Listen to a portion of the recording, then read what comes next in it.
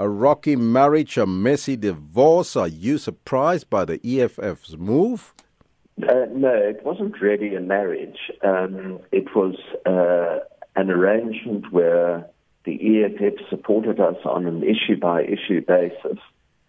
Sometimes they supported us, sometimes they didn't. It involved negotiation with them on every issue. Generally speaking, the arrangement worked well. We had a good relationship with the people from the EFF locally. But this, I suspect, is actuated by different considerations on a national level. So it was more like friends with benefits. But do you then believe that your party is partly to be blamed for the breakdown in relations with the economic freedom fighters? So the EFF came to us during May and said that they wanted a full-blown coalition agreement between themselves and ourselves, in which they would take up government positions, including the mayoralty of Tshwane. We said that was a little unusual because normally the mayoralty goes to the majority party in any coalition.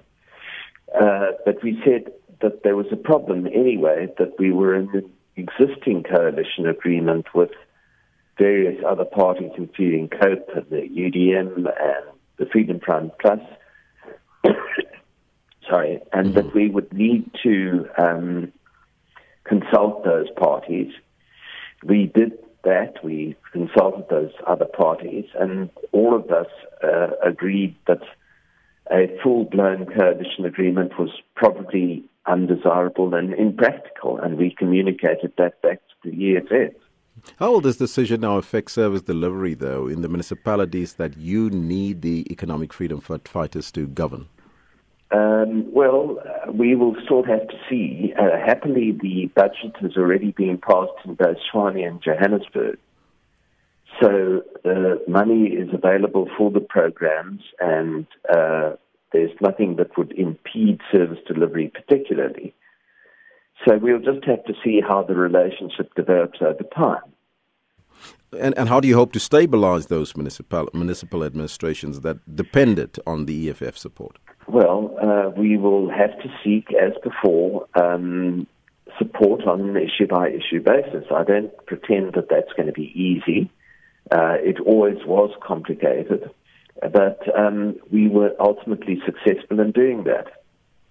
And now turning to Parliament, just another issue, your reaction to yesterday's election of some of the portfolio committee chairpersons?